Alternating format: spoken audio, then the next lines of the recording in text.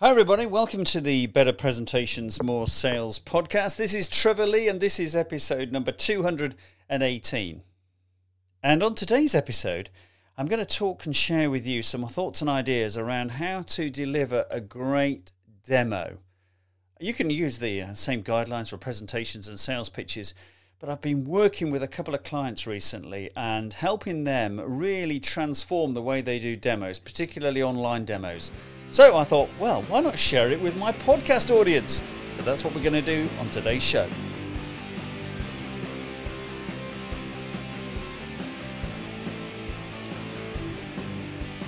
So hey everybody, before we get into the show this week, I just got a couple of shout outs to do. So first of all to my daughter Beth, because today, when this goes live, Monday, May the 30th, 2022, I will be at her graduation in Cardiff.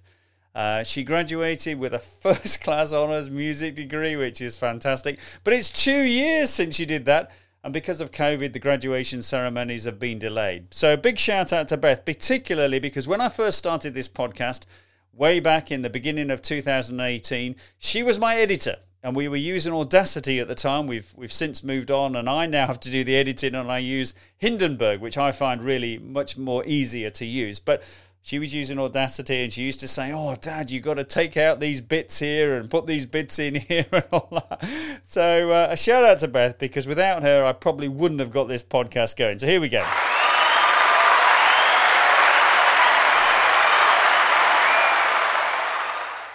And also another shout out to you, the listeners, because, okay, we're going to benefit from having 5 episodes in May, but nevertheless, even before this episode goes out, the May downloads are a record month. So a big thank you to you, the listeners.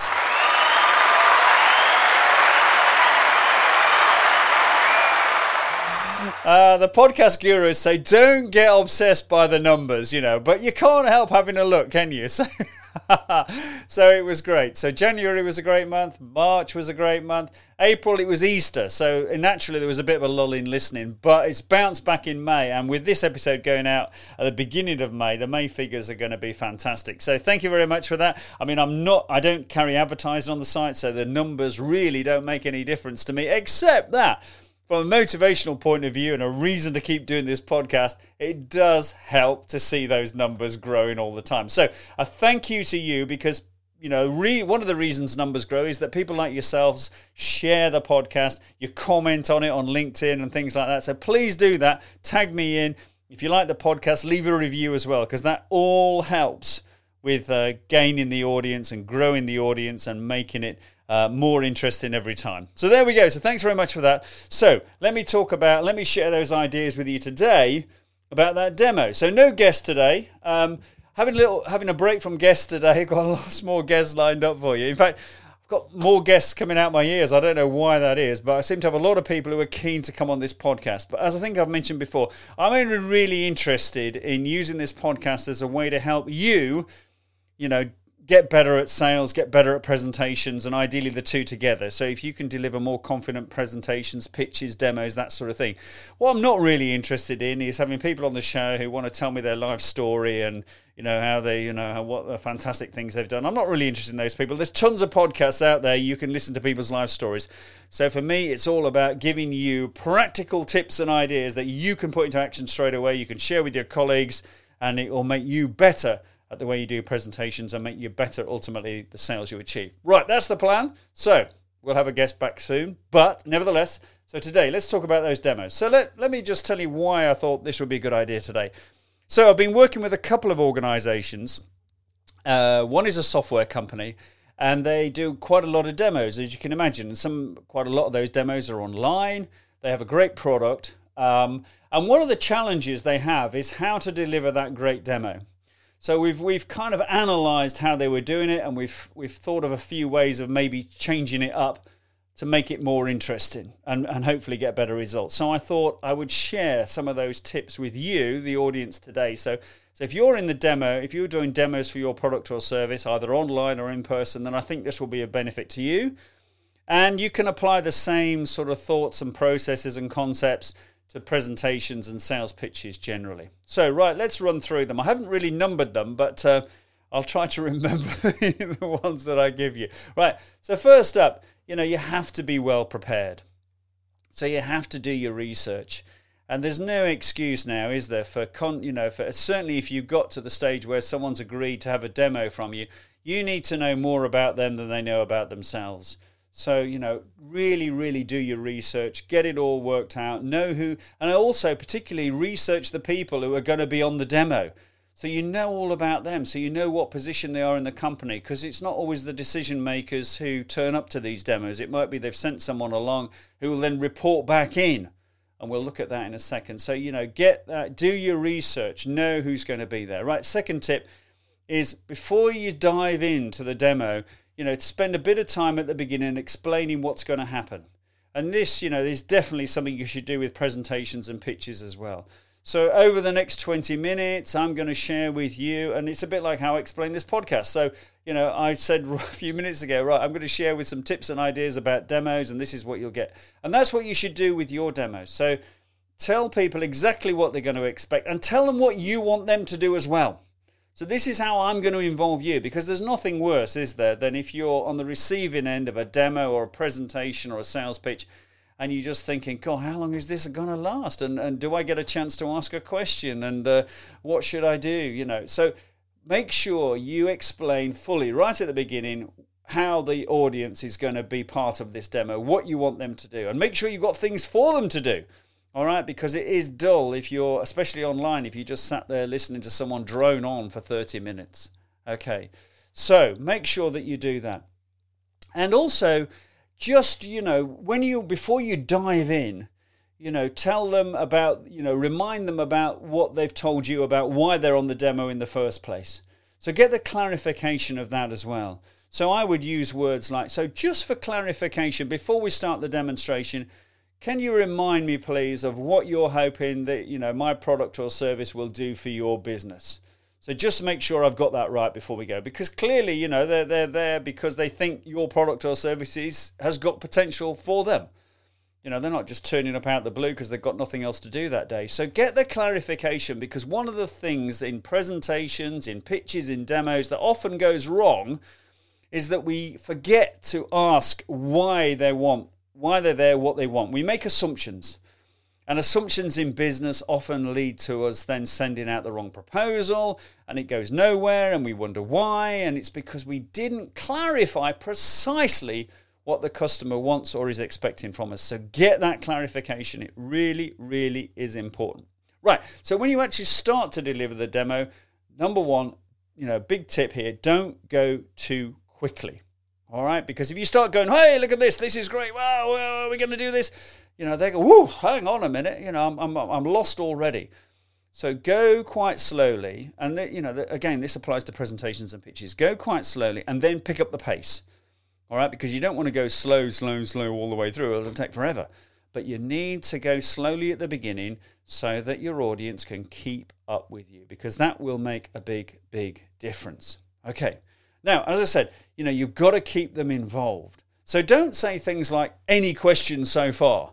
Because if you say any questions so far, then chances are they'll say no. All right, so you've got to ask open-ended questions.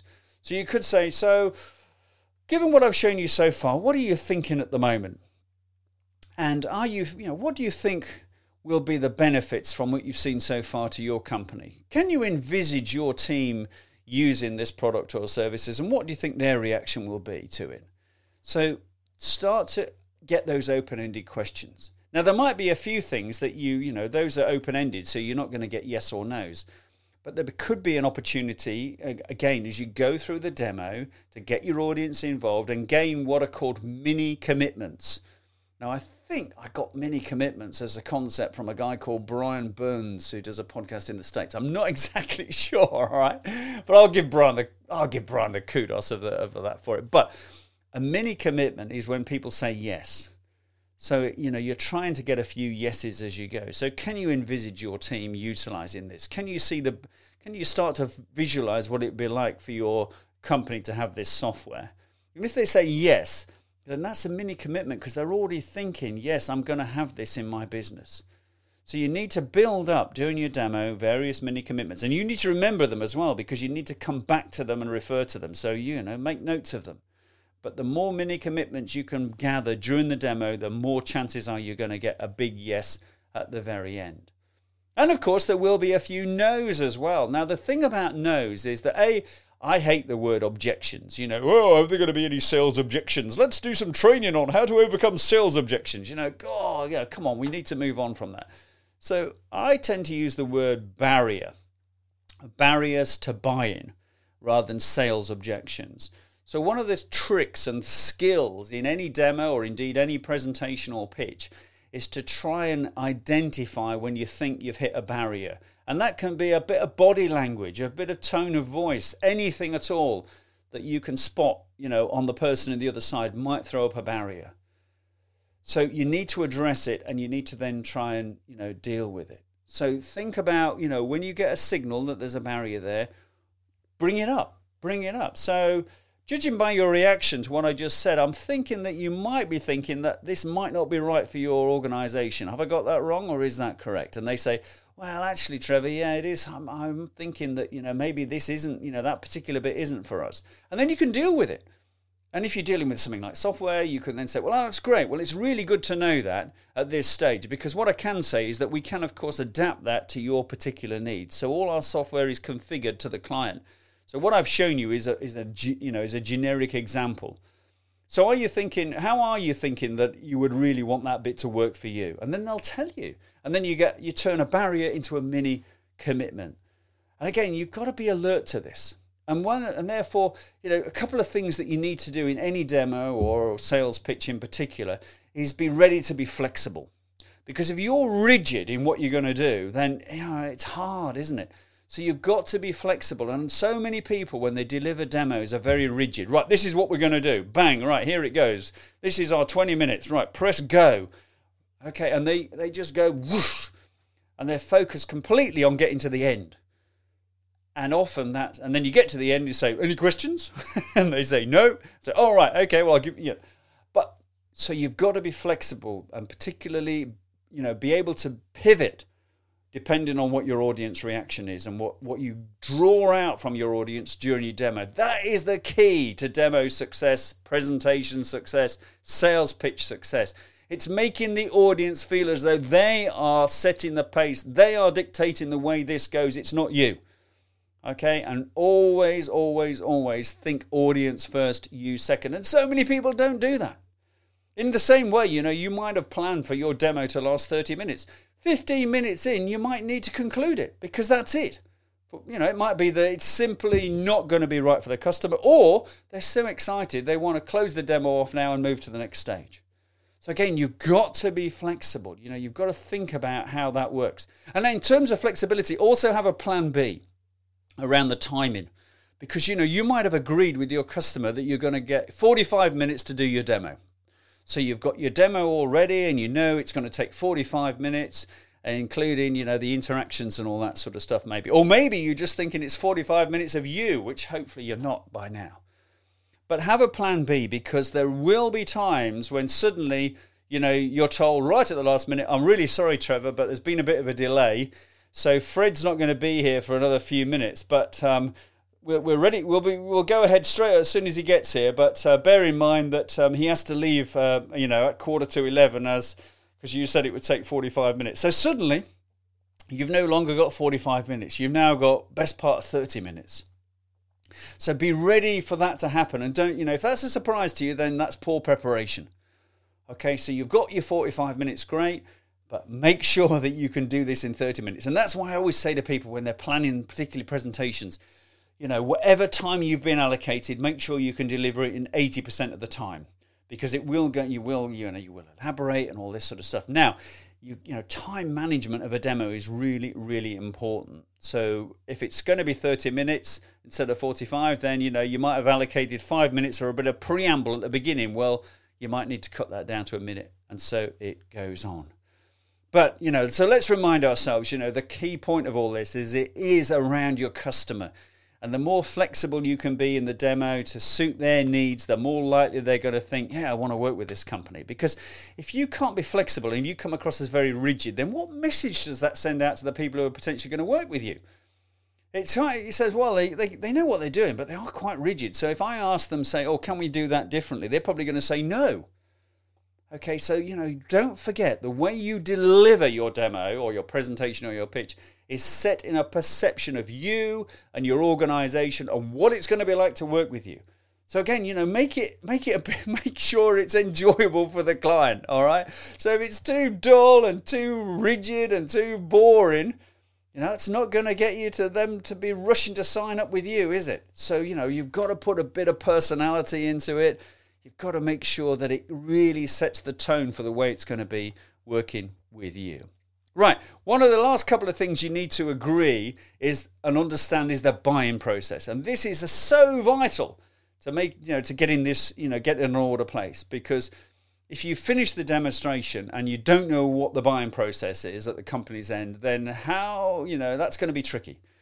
So the question to ask is, and this is the way to ask this question. So don't say, can you tell me, what the buying process is? Don't ask that question. Instead, ask this question. Say, apart from yourself, and those are 3 key words. Apart from yourself, who else is involved in the buying process that will ultimately make a decision about whether you go ahead with this or not?